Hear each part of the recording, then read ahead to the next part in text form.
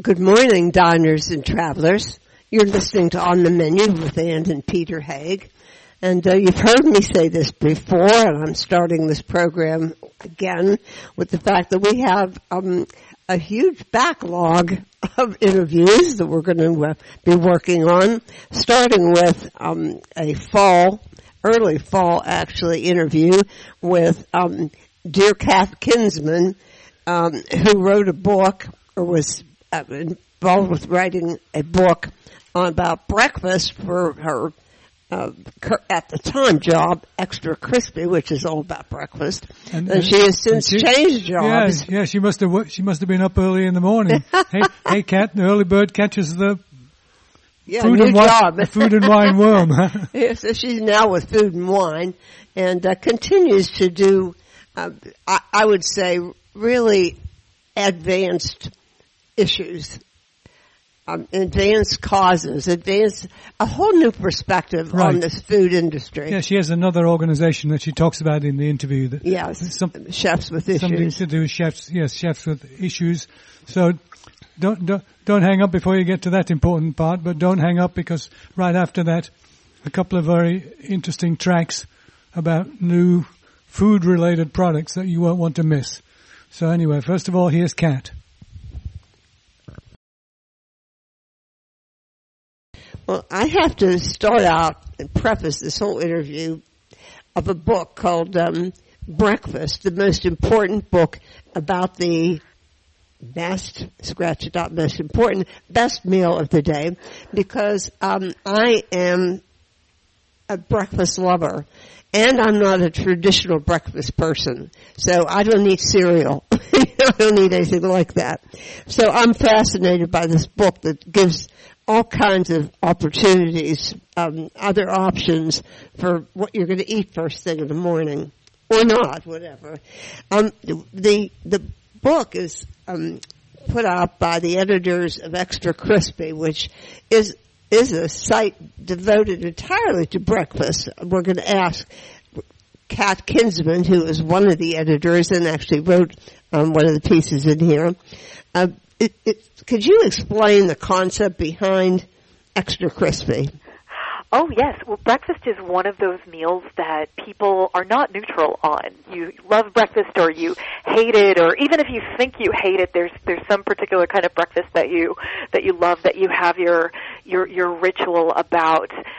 So when this site came into being in June of 2016, we really wanted to fill in a space that nobody had really tackled on the internet before. People would have discussions about breakfast. There would be maybe a breakfast-focused week on a website.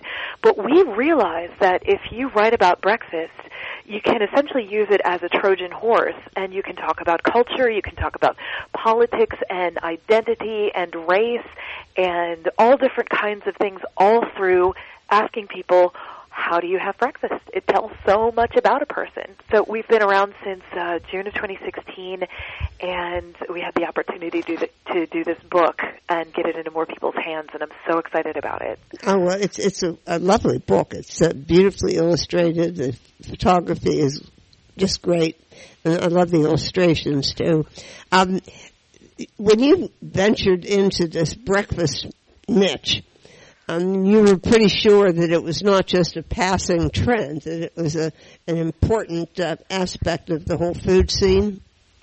Well, I think there's been increasing, in general, people have been just paying more attention to food culture as a whole over the past, decade or so. It's become a different thing than it was before. People obviously have always eaten and cared very much about their own personal foods and about restaurant culture, but it's become more, especially in the past decade, a way to talk about a whole lot of different things. The woman who came up with the idea of this site, her name is Meredith Turritz, and she saw this and seized upon it. She had been one of the people who developed the site Bustle, and she really did her research and realized that more and more people were talking about breakfast. It was becoming more and more of a prevalent thing in restaurants. Restaurants were staying open all day long, somewhere that maybe before just served lunch and dinner was realizing that it was in their best interest to use up this valuable real estate and serve breakfast there as well. These are challenging times, and it tends to be an inexpensive, comfortable meal that you can have, fill yourself up, fortify yourself for the day ahead.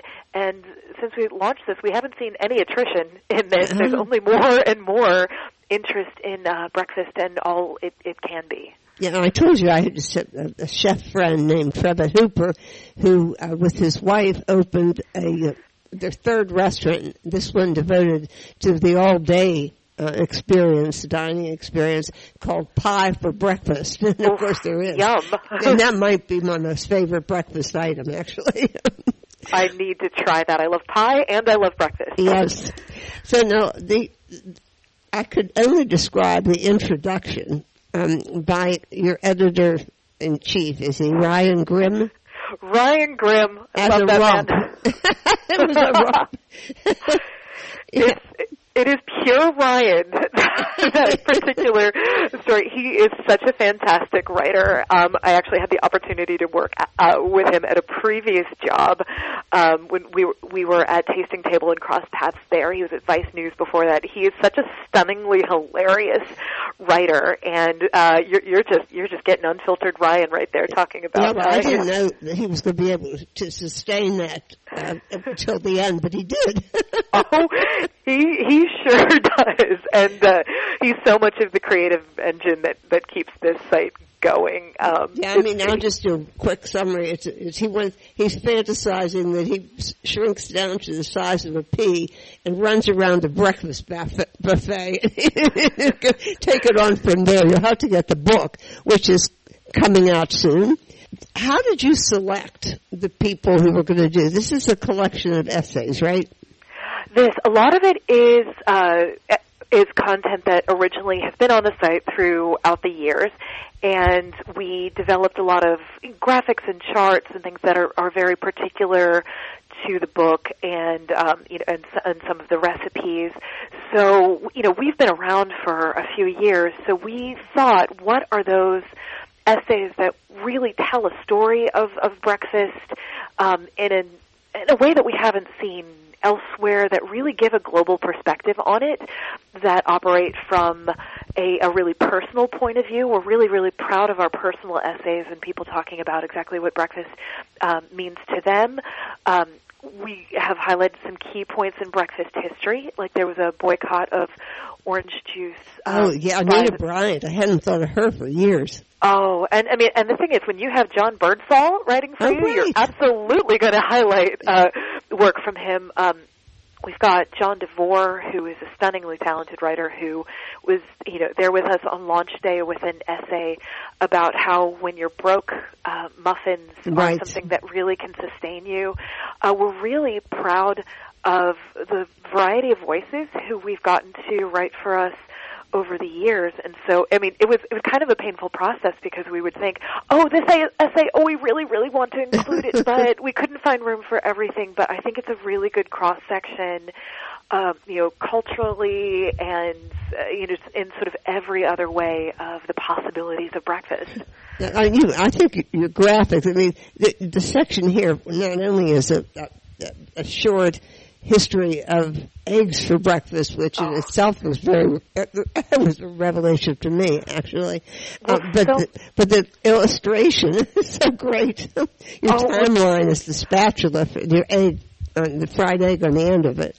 Well, we have she's moved on to another job, but we have this illustrator, Lauren Colm, who is incredibly talented, and you could just say anything to her, and she would make what was happening in your brain, put it up on your screen 10 times better and more beautifully and more creatively than you ever imagined it could be.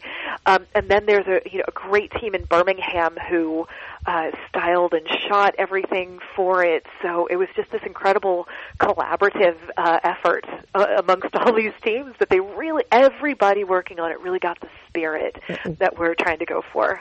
I particularly love the periodic table of eggs. We had a good time with that.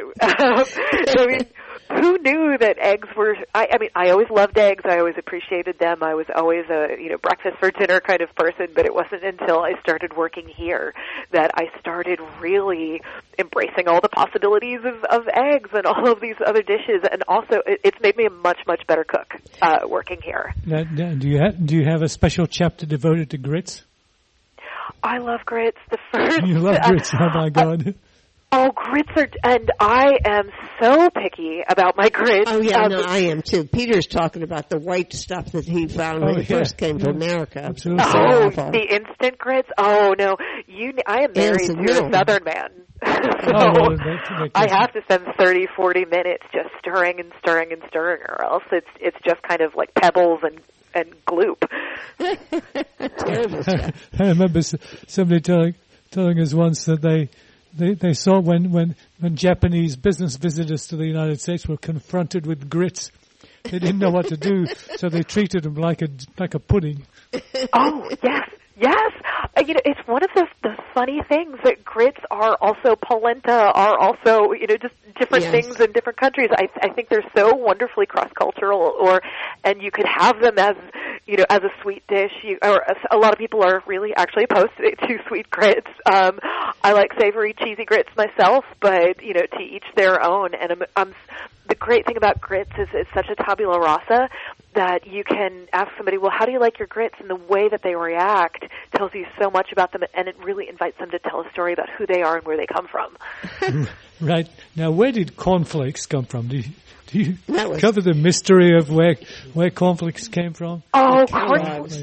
If I am correct, those come from these strange health experiments that were happening in Battle Creek. I'm fascinated with that era of sort of wellness and what that happened to mean at the time. And we've come back around in a circle to what wellness can mean, but I'm fascinated by that era, and I've written about it periodically. Yeah. It's so moralistic. It is. Now, the most interesting is the grits. We just interviewed the guy who wrote Soul, and he makes he fries his shrimp coated in grits. That sounds good, doesn't it?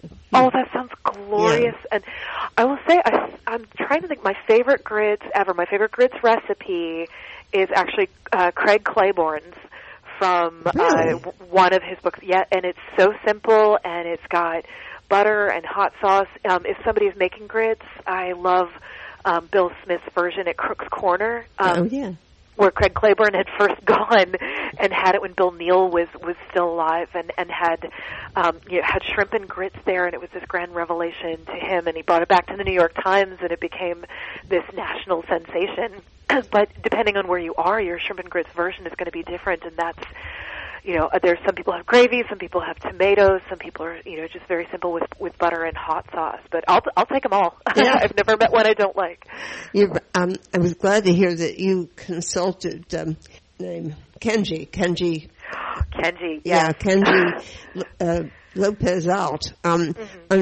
He really changed our whole approach to boiling eggs. I mean, that's not what he's talking about here. He's talking about toast, which was another revelation, but which I have a story about. But anyhow, he told us, because we had debated this, start them in hot, start them in cold boiled eggs. I like soft boiled eggs, but you have the boiled egg timeline here, which is down to the second practically, right? It is. Yeah.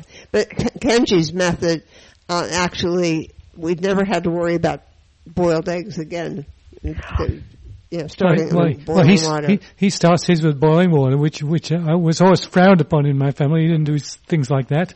You put the eggs in cold water, and you started timing once the eggs boiled in the water. He revolutionized my poaching. I was scared to. Oh, I was scared to death.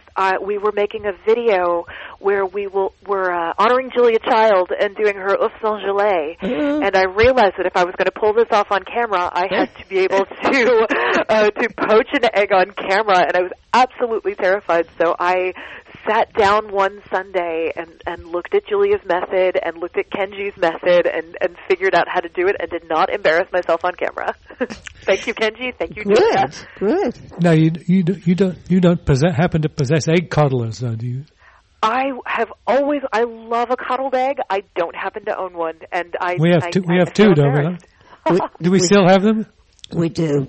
I never could get them to work. Yeah, they work fine. When we went to WD-50 that time, when he made that special, what is it, 35? No, it was like 52-minute egg. And finally, after all that rigmarole, he served it, and I said to Peter, this is a coddled egg. It's funny. What I love so much is that these really experimental and high-end chefs, when they come down to it, half the time they just want a really perfect egg. Yeah. I remember the first time I had Daniel Boulud's food, he was serving something at I think it was a Share Our Strength benefit, and had just slow cooked these eggs in the shell. I could have sworn there was cheese in there, but it wasn't. It was just that beautifully done.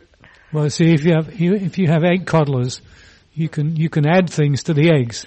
I see. So things like blue cheese, if you want a little blue cheese on top of your egg, you can do that. You just put it in on top of the egg, and it melts as the egg cooks. Whatever you added to it melts and melds in there, and it's really wonderful. You're making me want breakfast again. Yeah, I know. No, I mean, to give some idea of the scope of this, I mean, of course you have acquired bacons. In fact, I never knew how to make candied bacon. I'll be able to test it with this. Smoothies, the coffee, what else do you have here? Irish cream with Bailey's. Yeah. Yeah, I mean, the brunch stuff, you have all of that, the sweet rolls, the bakery stuff. The scope is enormous. You never realized how much you could have for breakfast, right? Except it's a great big world. Yeah. There's something here, what was it? I wanted to ask you, but I never heard of this. I still don't know what it is. I would never make scrapple myself, I don't think. Oh, so. I love it. I love it, but I would never tackle making my own. Do you do that? It is something that I really enjoy doing. I make head cheese as well. Oh, yeah, I love offal, and I really believe in it because these are parts that would otherwise be wasted. So no, we love them too, but I seem to be a lot to tackle. Well, if you have friends who are farmers, and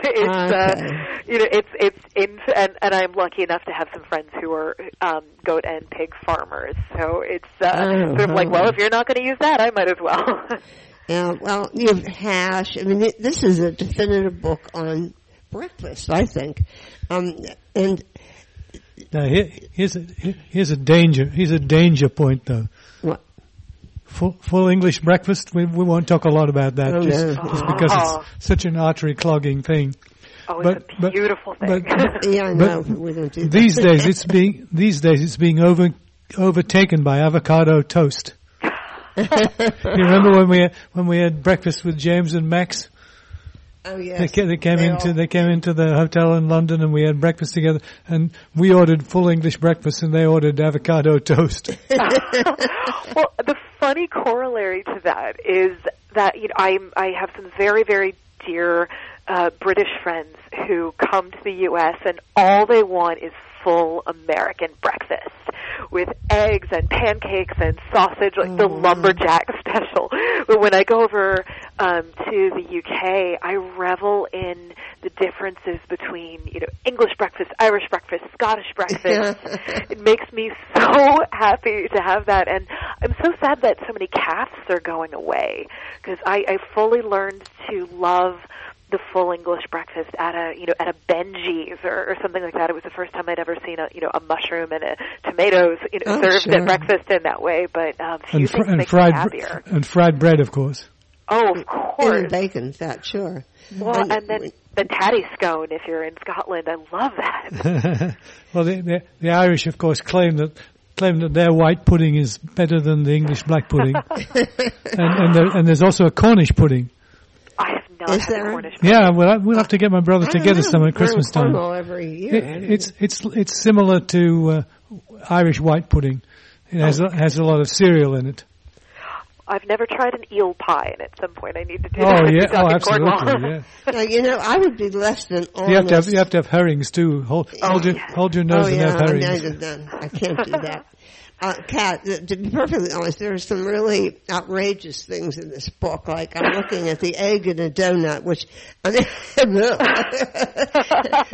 topping that is breakfast Frito pie. And there's so many steps that go into that I love it. My brilliant colleague, Margaret Ebi, made the chili. She made every part of that. And, we have a collective love amongst our team for what we call our dirtbag selves. So here you have a dirtbag, a Velveeta Chex Mix Nacho dirtbag casserole. My God, I could cry reading that one. and the thing is, it is so delicious. Is it? And so the great thing is this. We had such a great opportunity for fun here. So, we're a pretty tiny team at this point. There are 4 of us on the team, and we all just sort of nobody apologizes for their taste. And I think that is really, really important because, that casserole came about because one day, she was at a lake house in, I think she was in Alabama where she's from, and she texted me and said, "Here, this is what I have in the house. What can I make from there?" And we talked it through, and then we decided to actually make them together, and it is unbelievably delicious. It sounds disgusting, and it tastes like heaven. Well, the cereal popsicles are right up there, too. Those are very Instagram friendly. Yes. Well, this book, anyhow, listeners, is called Breakfast, and it's the editors of Extra Crispy, and with a foreword that's worth reading by Hugh Acheson as well. And I wish you a lot of success with this book, Kat Kinsman. And thank you so much. And I really appreciate that. I wish I could promise you that I would make that thing, dirtbag casserole, but I'm not. I should make one, freeze it, and send it to you. Yeah. It's worth having. Once in your life, you need to try it. I'll try it. Well, if you do that, I'll try it. Well, thank you. But anyhow, while I have you on the phone, there's something else I want. You've done so many things. You wrote for how many different outlets did you? Golly, I started at AOL, and then I went to CNN Eatocracy, yes, I remember and then that. went to Tasting Table, and now I'm Yes. here. And I also write and edit for Food and Wine, our sister publication, who we actually sit with. Aha. And you do some other things too. You've published a book on anxiety. Yes. Which must have been and you worked on that so hard. I followed your comments on it. And you also started an organization which touches me deeply, which is called Chefs with Issues. Tell us about that. So I realized in the course of being a food journalist that mental health issues are rife in the industry, and it's everything from addiction and eating disorders to depression, anxiety, bipolar, just all sorts of conditions. It's both people with those conditions who are drawn to restaurant life and also restaurant life exacerbating that. And I realized that so many people were suffering in silence. It's an incredibly macho profession where people don't feel free to talk about this, but there is also a quiet and steady loss of life that happens, whether it's by suicide or by, as I call it, slow suicide, right. Leading a life without sort of healthy behaviors. So I started a website in January of 2016 to have just a place where people could talk about it, and that's expanded into a Facebook group that the morning that we all found out that Anthony Bourdain had taken his own life had 828 people in there. Now it is up to 2,400 people in there because people realized that they were suffering and that they didn't have to do it alone. So there's a global group of people who talk to each other and are working on solutions for better restaurant culture, but it's also just a really safe place to come if you're in crisis or just need other people where you are, to come and talk about that and find some solidarity and forward motion where you are. And I've partnered with the Fair Kitchens initiative. Unilever did a global study of hazards in the hospitality industry and came up with some really shocking statistics.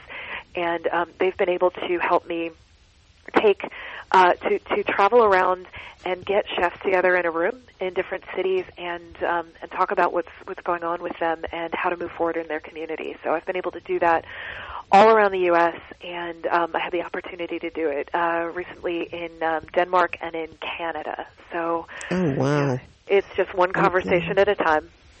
Now, how about a contact point for that? Chefswithissues.com.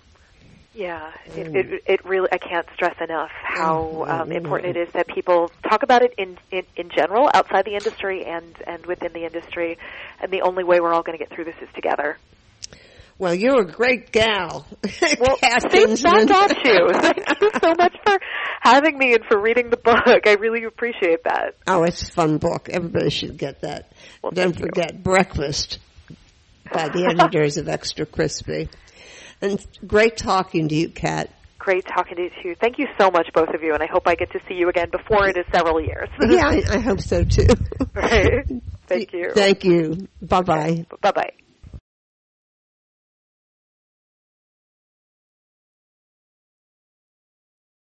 Podcasting services for On the Menu Radio are provided by ASP Station, www.aspstation.net.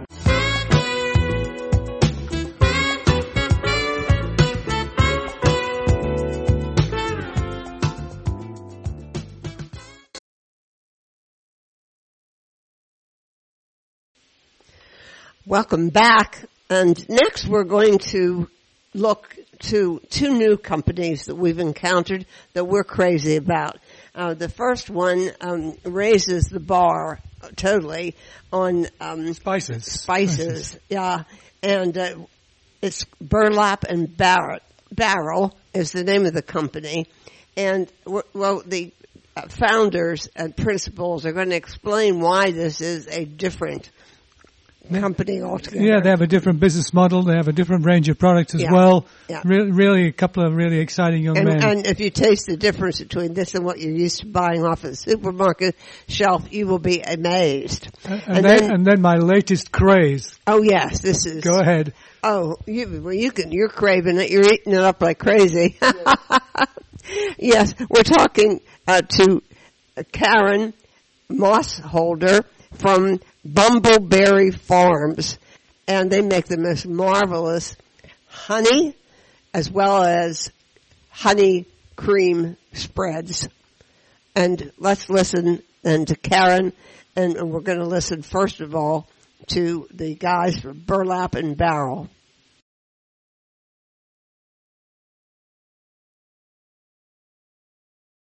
I don't remember exactly how I heard of this company, Burlap and Barrel, but I'm sure glad I did. We're going to be talking to the founders, Ethan Frisch and Ori Zohar. Is it Ori? That's right. Yes. So I don't remember how I located you, but tell me, what is this company? So this is Ethan. We are the first and only comprehensive single origin spice company operating in the U.S., which means we source directly from small spice farmers in 9 countries. We put a lot of work into curating the very specific spices that we import and the different varieties and choosing what country to source from, and then within that even which farm to source from based on the terroir or the techniques of the farmer. And then we supply those spices to restaurants, to home cooks across the country, to companies manufacturing all kinds of foods from craft beer to chocolate to snacks to chai syrups, you name it. Well, now, what qualified you to do this? I mean, this is not something that you sort of wake up one morning and say, "I know all about this." No, definitely not. And I don't know what qualifies us to do this, except that we decided that this should be a thing that we did. This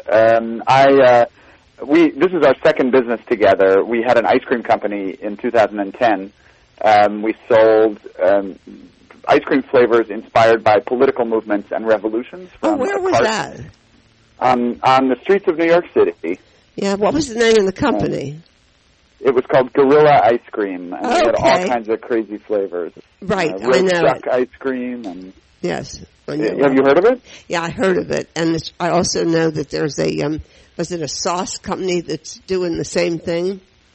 Or the political thing? I haven't come across them. And if you buy a particular bottle, you cast a vote, not officially, of course, but in this contest they run, or campaign they run for usually for president. And if you wanted to buy there was an enterprise here called Conflict Kitchen. Oh yeah, that was interesting. That was right here in Pittsburgh, and they sure. I read a lot about them. You did? Okay. Yeah, they were great. They're out of Carnegie Mellon University. They're also out of business, I think, now too. I think they were too. So anyhow, so you did the ice cream. So in any case, that was our first business together, and then we went our separate ways, and I'm sure we'll get into some of that process, and came back together about 2 years ago to start this. I had been a chef in New York, and then went to work in international development. I lived in Afghanistan for a couple of years, and that was where the idea for the company started, was when I was living in Afghanistan working for a nonprofit. And I started bringing spices home with me, smuggling them in a duffel bag, this particular variety of wild cumin that grows in the mountains of northeastern Afghanistan. Which, by the way, we tasted, and it's excellent. We use a lot of cumin, and this is really particular. Yeah, it's pretty different from anything that most people in the U.S. have tasted before. It really only grows at high altitudes in Central Asia.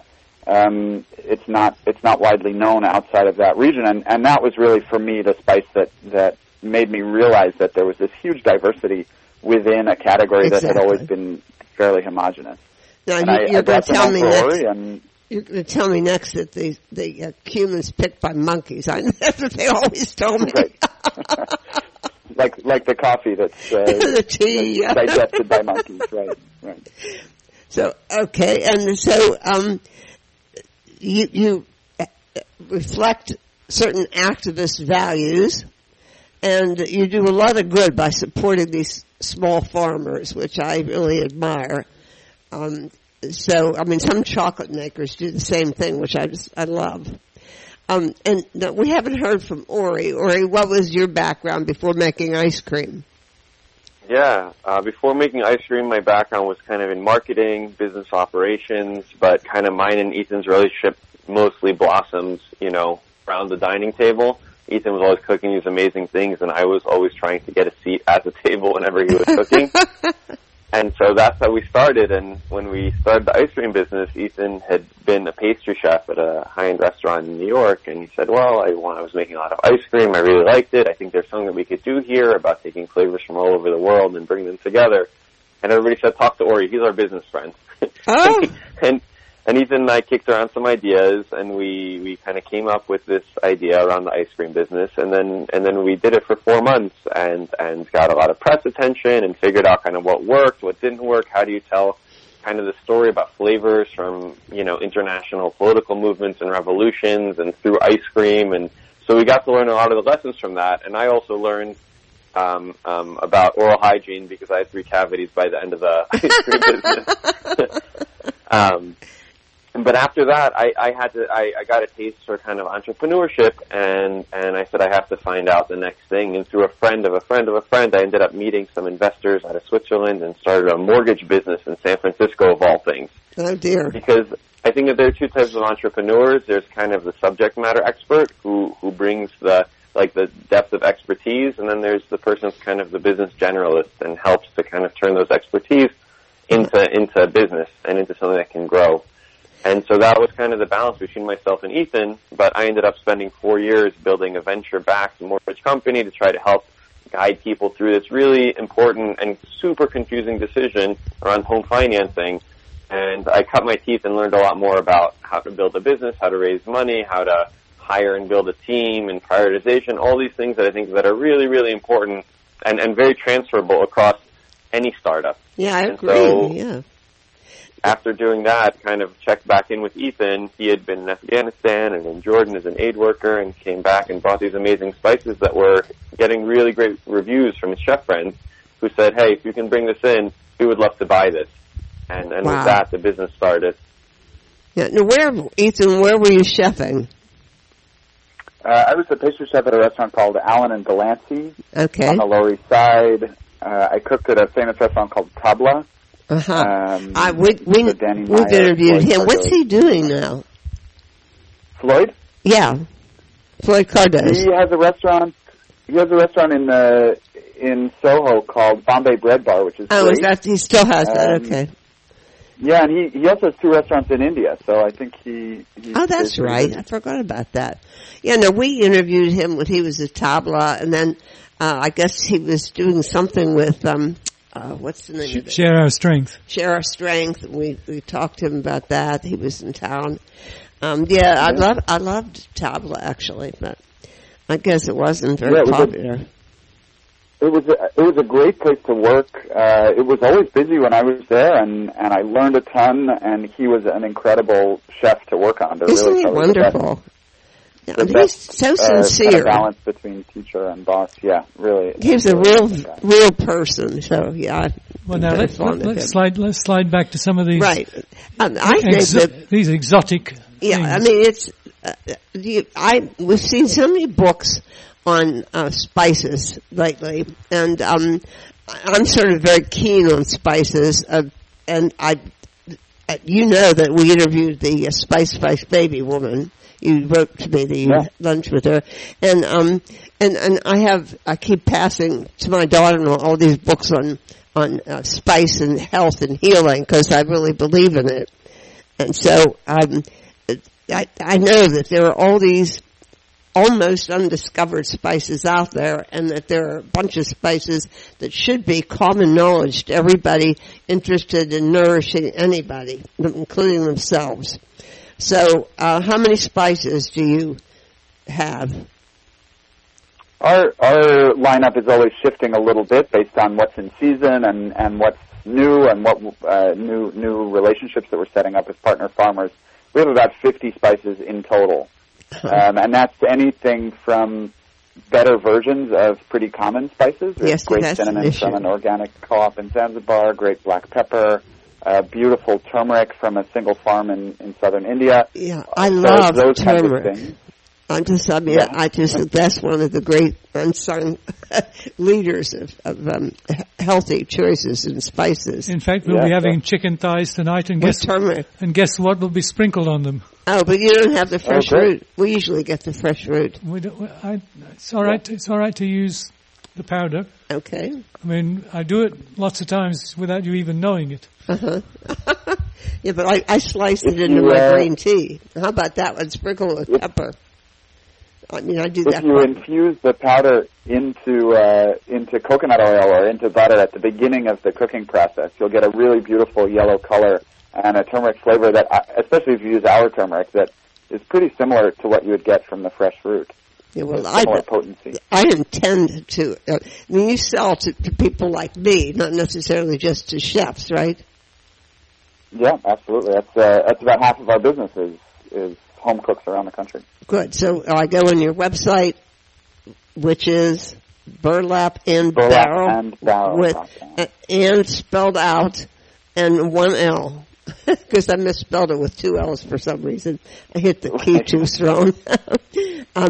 And so, what about, now you sent us, before I get to that, I think half the romance of the spice is finding it, locating it, interacting with the growers and the culture that the spice comes from. Tell us a little bit about that. Yeah, I mean, we don't, home cooks especially, but even professional chefs don't think a lot about spices as agricultural products. We're used to, we know that apples come from a tree, but we don't know that cinnamon is tree bark, and we don't know that black pepper is a berry that grows on a vine in bunches like grapes. We just don't. There's no connection between most cooks in the U.S. and spices as an ingredient that's worthy of good sourcing.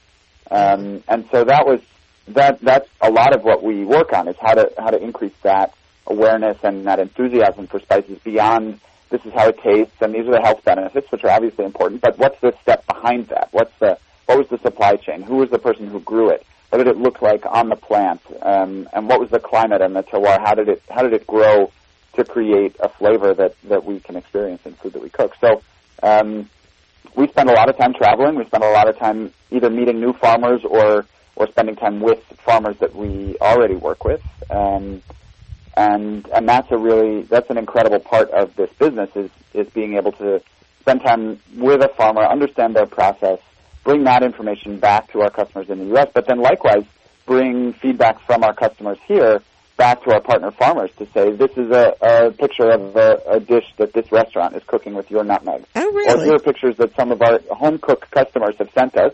They made fried eggs this morning and they put your chili flakes on it. Or here's a cake that somebody baked with your poppy seeds. Being able to have that communication go both ways is not something that anyone has ever done in the spice industry. I've never heard of it before. I love that. I love the whole concept of that. Now let's take a for instance, an example. The cumin. I use cumin seed a lot, especially when I'm cooking pork. But this is, remember, wild mountain. Your cumin. wild mountain cumin looks different. It's not a seed. So is it some different part of the plant, or just what's the difference? So it looks different because it is different. It is a seed, but it's a different plant. Okay. So botanically, actually completely different from the standard Cuminum cuminum, which is the botanical name for standard cumin. Right. Ours is Bunium persicum or Bunium bulocastanum. It has a similar sort of a flavor that's very reminiscent of standard cumin, but it's got a lot of complexity, a lot of other flavors on top of that. I get pine and mint and apricot. It's very complex. It's also much fresher than probably any other cumin you've ever eaten in your life. Yeah, this is the freshness of these, because, I mean, if they're not fresh, it really affects the whole result of the spice. Hold on, was I listening correctly? So that cumin, it's a ground up version of the seed of this plant? No, those are the whole seeds. They're just smaller seeds than the standard cumin seed that you've seen before. Yeah. So I mentioned, I've squeezed in there about the freshness, how that has to play into this. I mean, how do you do that? I mean, it's international regs and things like that. Difficult. Yeah, it's difficult, but you just do it because it's important. The cumin that you tasted is the most recent harvest of that wild cumin. It's picked by shepherds out in the mountains with their sheep in a province called Badakhshan in northeastern Afghanistan. I lived in Afghanistan for several years, and I have a friend, a former colleague, who's from that province, and he and his wife helped collect it from these shepherds who have foraged it in the mountains. Truck it down through the mountains to Kabul, and we ship it from Kabul to New York. The cumin that you have was picked in August and September of 2018, so it's only a couple of months old. Wow. And that's what we're doing. One of the things that we're doing that's so different from the way that the spice trade has always operated is to say there's no reason that it should take a long time. We're working with a very high-quality product that deserves an enormous amount of respect, and it shouldn't sit in a warehouse for months or years, which is usually what happens with spices.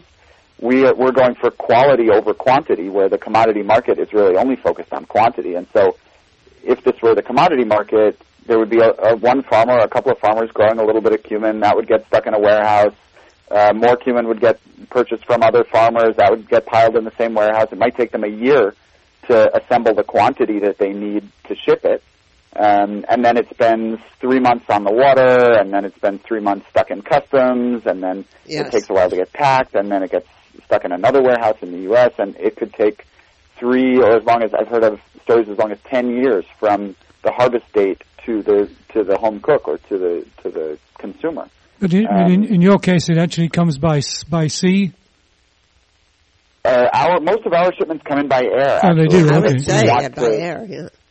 Yeah, we want to have them as quickly as possible after they're harvested. That's spices don't get better with age.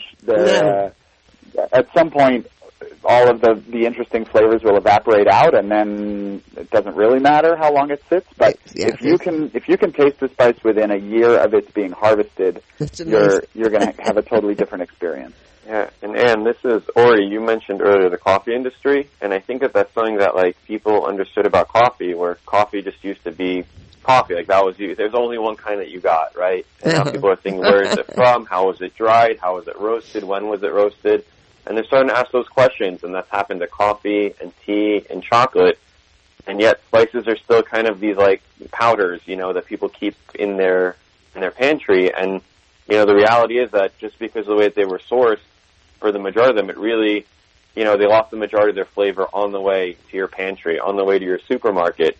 And then they stay there for a while. But really, it's about getting a much more kind of fragrant and powerful and potent product straight to your kitchen in as direct of a line as possible. And you can taste the results. You can smell the results almost immediately. Well, you have a very, very large hurdle to get over to start with, is that you got to make sure that people understand that they need education around these spices, because this is why so many people use, what is that stuff that they use for cinnamon that it tastes so horrible? What is that? I mean, they pollute, they stretch, whatever you call that, with spices with non-premium ingredients. Some of it could be grass. I mean, not grass, but I mean, they're saying they're cutting spices. Yes, with other, yes. Yeah. And they get away with it. Saffron is a good example of it. There's that other stuff that people buy that gets you the color, but it's not saffron. Yeah, it's unfortunately pretty common in spices. Sometimes it's just deceitful, right? Exactly what you said. Yeah, I think a lot of it's deceitful. Yeah, especially the stuff that comes out of China. In some cases, it's actually dangerous. There are stories about peanut shells being ground up and mixed into shipments of coriander or cumin, and that resulting in severe allergic reactions. So what do you do by the way of education? I mean, how do you get your word out and get to? You need almost a one-on-one experience to get through all the crap about what people think about spices. Well, we're very lucky to be able to talk to people through mediums like this, like this podcast. Mm-hmm. But storytelling and education is a huge part of our business. I do a lot of workshops and events in New York City. We're on the menus at a lot of restaurants, and chefs at the restaurants and the front of house staff at the restaurants will talk to customers if they're interested about where spices come from. And like Ori mentioned, I think a lot of the heavy lifting has been done by the coffee industry. So people are finally starting to question a little bit more where their ingredients come from, not just coffee and tea or farmers market vegetables or local fruits and vegetables, but also what are the supply chains behind the ingredients that you haven't thought about before, like cinnamon or black pepper.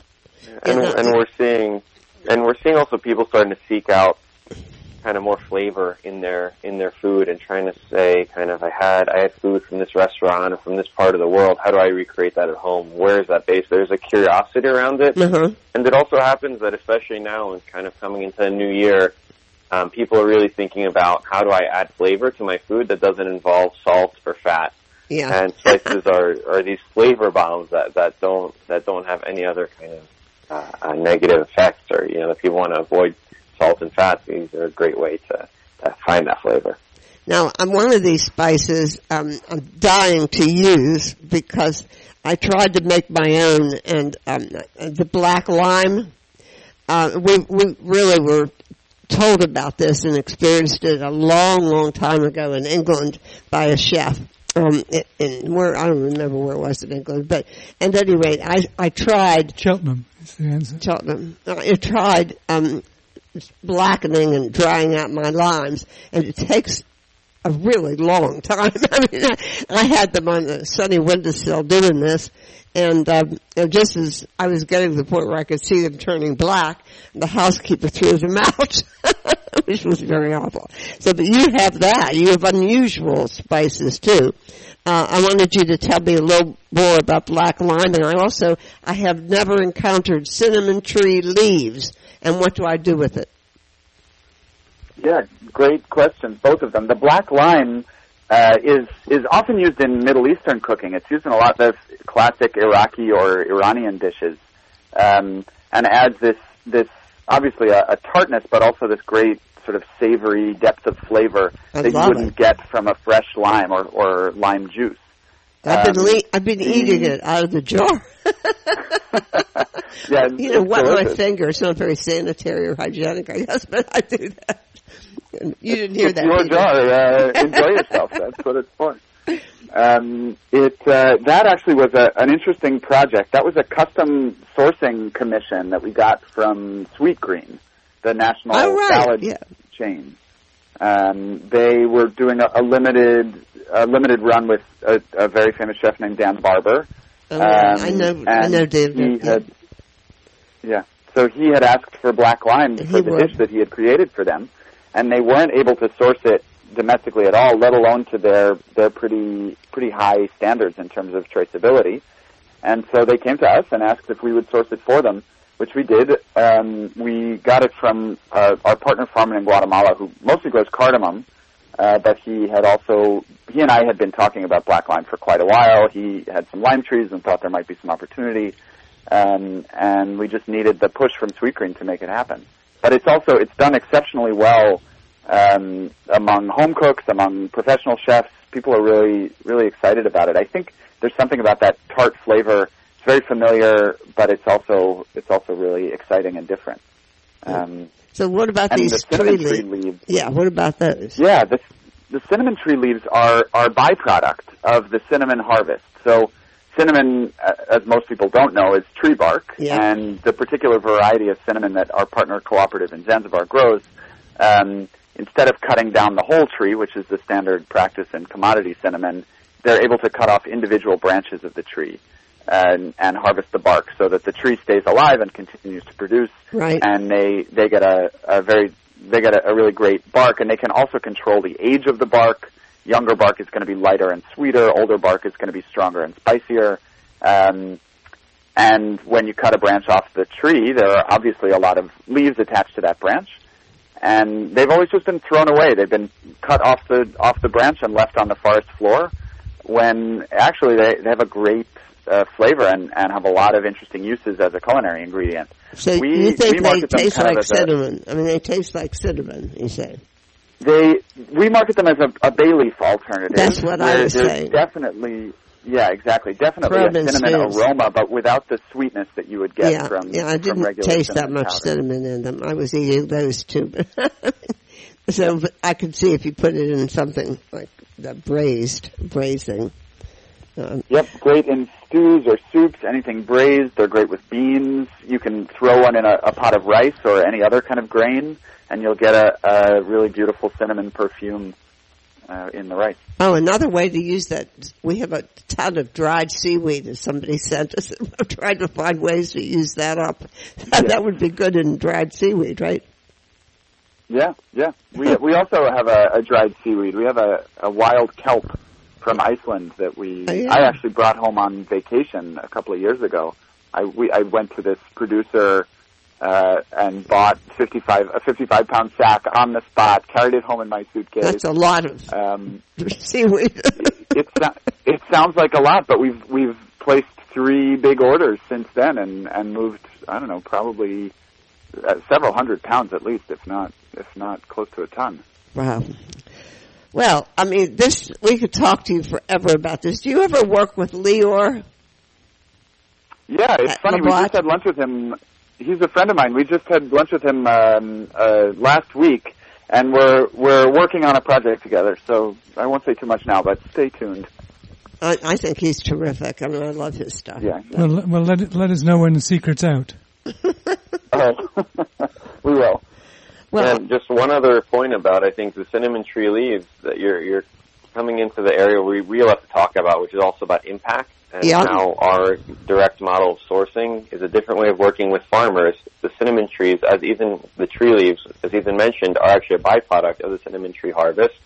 So we like to work with the farmers to do as much on-site value added as possible, because then our partner farmers end up getting much more of the final kind of price, the final sale of the item. They get to keep more of it in-house. And so with cinnamon tree leaves, it was something that was being thrown away. Not only are they harvesting it and drying it now, and also they're packaging it for us on site. And so we're able to pay them more and more and more of the final price. We're looking at other ways to support farmers, whether it's renewing their organic certification, whether it's helping them finance spice grinders, or just doing more drying, grinding, sorting, other things like that they can do that then allow us to kind of pay more for the final product.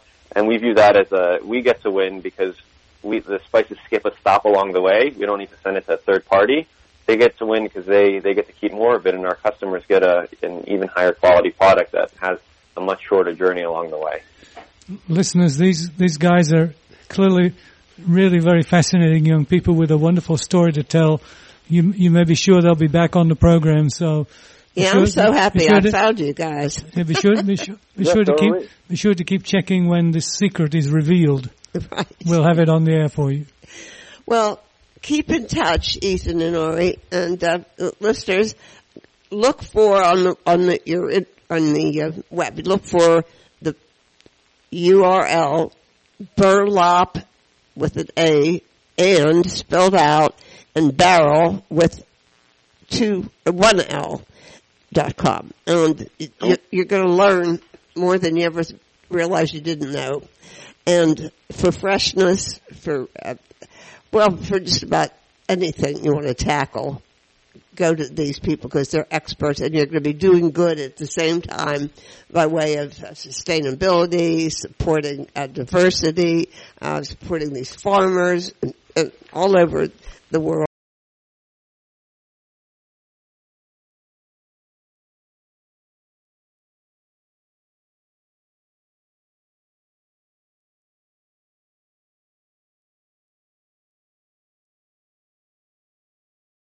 Podcasting services for On the Menu Radio are provided by ASP Station, www.aspstation.net.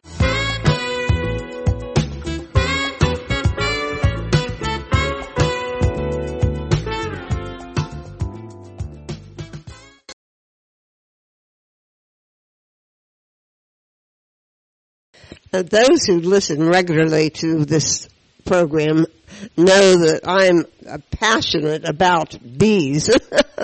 and Karen Mossholder actually didn't know that when I contacted her about her honey, but now she knows. Karen, you sent out a press release. I was so horrified to understand all the awful impurities, metals, and insecticides, and all kinds of things that were being sold regularly in supermarkets as honey, and they weren't even 100% honey. But yes, I perked up. Right. I perked up immediately about Bumbleberry Farms, which is your business, and the fact that you are now True Source. What does that mean? You're True Source certified.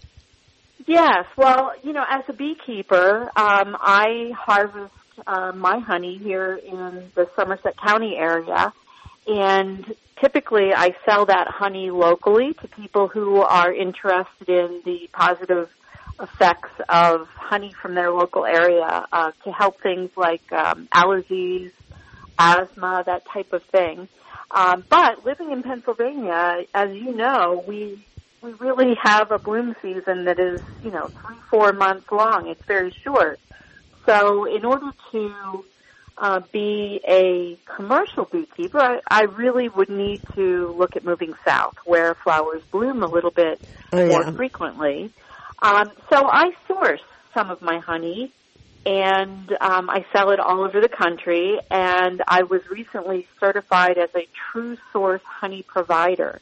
And what that means is that all of the honey that I sell is ethically sourced in a really transparent and traceable manner, so that There is a paper trail right to the beekeeper, and there is a third party that audits that honey to ensure that it is coming from the source that we say it is. And several years ago, and the whole reason that this is important is that several years ago, what we saw in the honey industry is that many countries were bringing honey, or we were importing honey from other countries, and it turned out not to be quite what they, said that it was. Yes, right. And there were many countries that were cutting the honey with other sources, adding their own sugars or corn syrup or sweeteners. Oftentimes, honey coming from an area of very high pollution may also reflect that in the honey. And so the U.S. beekeepers and honey industry decided to really set up this program so that we could ensure that we were producing and bottling good quality honey, so that we knew, it was going to our tables and that it was something that was healthful and pure. Yeah, and it tastes like how they should taste. I mean, that's the remarkable thing. It really tastes like honey. No, it's right. It's funny. I guess somebody in the Department of Agriculture knew about the owl and the pussycat. Huh? I guess so. you know that, right? They took some honey and plenty of money and wrapped up in a 5-pound note. Oh, I forgot that story. There you go. It's a little poem. So you have many angles to your business that are remarkable that we should talk. Of course, let's say you've done many, many things. You have a long history of entrepreneurship, for example.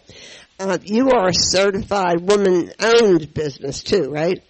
Yes, I am. I'm a woman-owned business. And you employ mothers, mind you. Yes. Well, here's my philosophy. When I started my business, I wanted to make sure that I was doing good in the world. And so I always applaud companies that can do big, grand gestures of good. But as a small business, those types of things were a little bit difficult for me. And so I kind of decided to sort of take my lead from the bees, who work very hard. A single honeybee gathers enough nectar to make only 1/12 of a teaspoon of honey. Mm-hmm. So you can imagine how lots of small gestures on the part of a honeybee add up to, a big thing. And so I decided every year that I would try to work on doing one thing that would do good. And so you mentioned hiring women. As a mother myself, of course my children are grown now, but I remember how challenging it was to work and raise a family, and it was exhausting. It was, you felt like you were pulled in many different directions. Mm-hmm. And so one of the things that I do is hire moms with young children, and I let them set their own hours. See, that's and great. And so I have somebody who prefers to work, late afternoon into the evening. That works out fine. I have a couple other women who, come anywhere between 8 and 8:30, and they'll leave at 2 o'clock so they can meet the bus when their children come home from school. So I try to do that when I can. I work with other women who maybe just want, a day or two as needed. And so it's been working out pretty well, and it helps as a small business. It helps me kind of manage the ebb and flow of, orders and sales. And so it's worked out well for everyone. Now, what was that book that we all read when we fell in love with bees? Remember? What was it called? The Secret Life of Bees? Something like that. The Secret Life of Bees is a piece of fiction, which is wonderful. I love that book, I love too. Yeah. And when interviewing the beekeeper that I was telling you about in London, she knows all kinds of things about, like, what all the little bee dances mean, and what a wonderful... Oh, it's fascinating. Honeybees communicate through dance. Right. And so if there is a nectar source nearby, the scout bees, every bee in the colony has, they all have different roles. And the scout bees, their job is to fly about, find some really beautiful honey sources, for example, and they come back to the hive and communicate the location of that flower source through dance. It's sort of like, this means follow me, right? Yeah, exactly. And a place that I think it really is fascinating, when a colony maybe has to vacate their hive for whatever reason, maybe they're in a hollow tree and the colony has grown too large for the space in that tree, so they will look for another location. And it's just fascinating. They'll send out several bees, and maybe one bee finds a hole in someone's attic and thinks that's a great spot.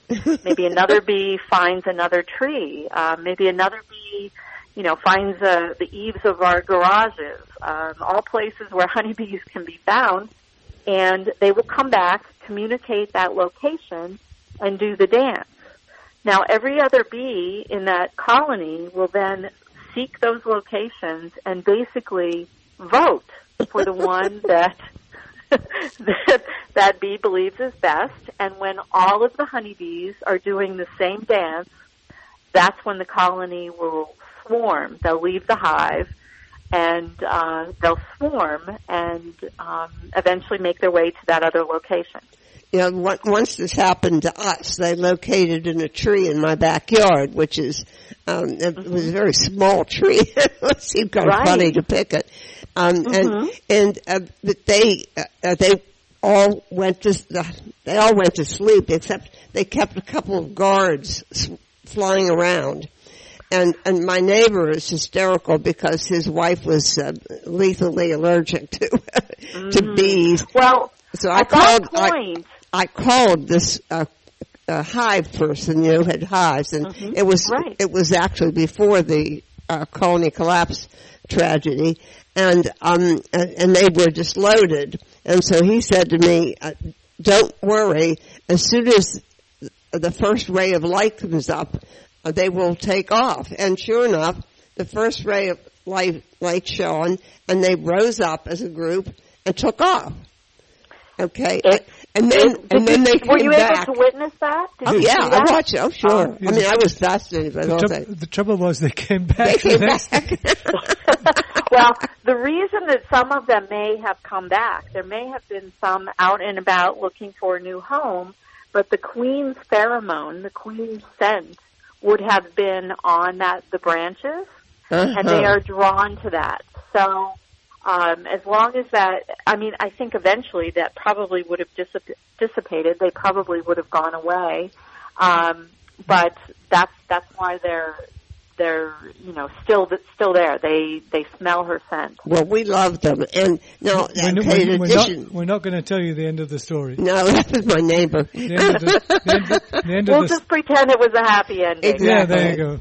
So, Robbie, you had a question. Well, I'm trying to imagine how you came up with the latest nectar of the gods in little jars. Oh, the cream. Oh, the creams. The honey spreads, right. Because they're just As fantastic. I told you,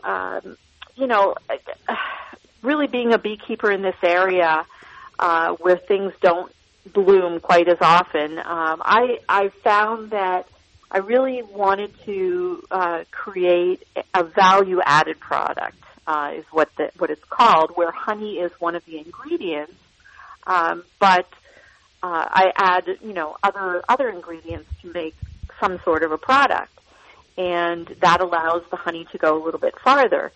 So I started concocting things in my kitchen, and I remembered a family cookie recipe that my children just loved, and there was a sort of a ganache type layer, and I can still see them sitting on the stools at the counter, just, they couldn't even wait for the cookie. They were eating this ganache layer, and I thought, I wonder if I could kind of take that as inspiration and tweak it a bit. And that's exactly what I did. I used honey, butter, whole milk, vanilla, sea salt, spices, everything that you would find in your pantry. And I created what I call a honey cream spread. And currently I have 4 flavors. Lover's Leap. Yeah, who names them? Yeah. The names are wonderful. Tell us the names. Well, I had Lover's Leap Sea Salt Caramel, and that was named actually after one of my earliest tasters. I was at a coffee and tea festival in New York City, and this woman tasted it, and she said, I just want to dive into a jar and live there.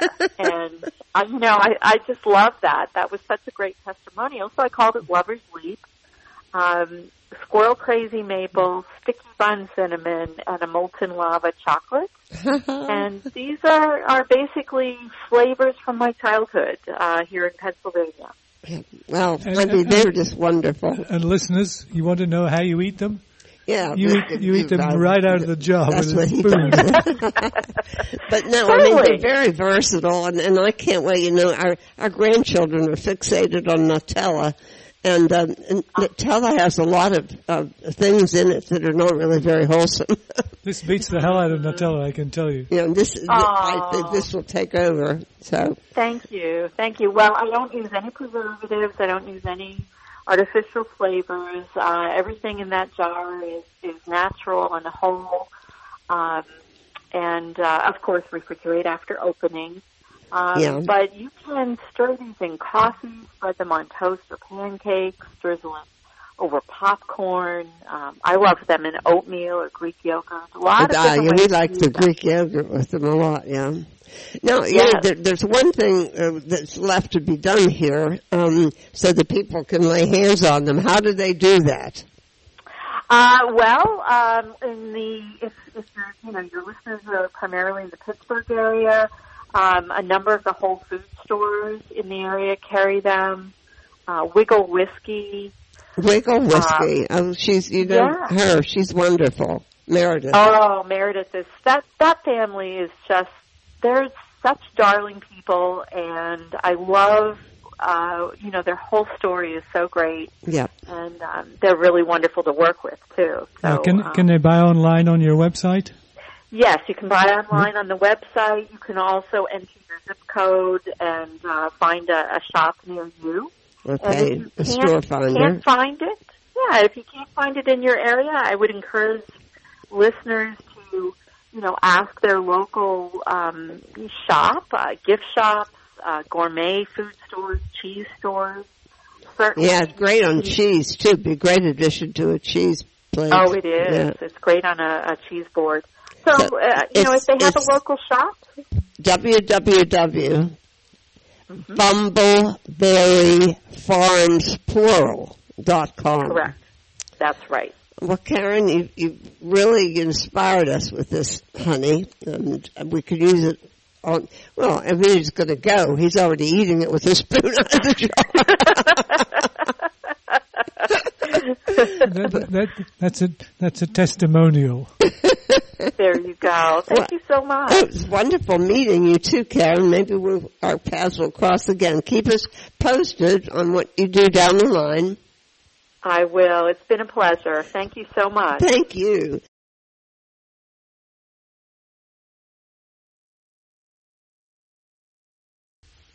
Well, Miss Ann, that sure was a marathon. Well, something old, something new.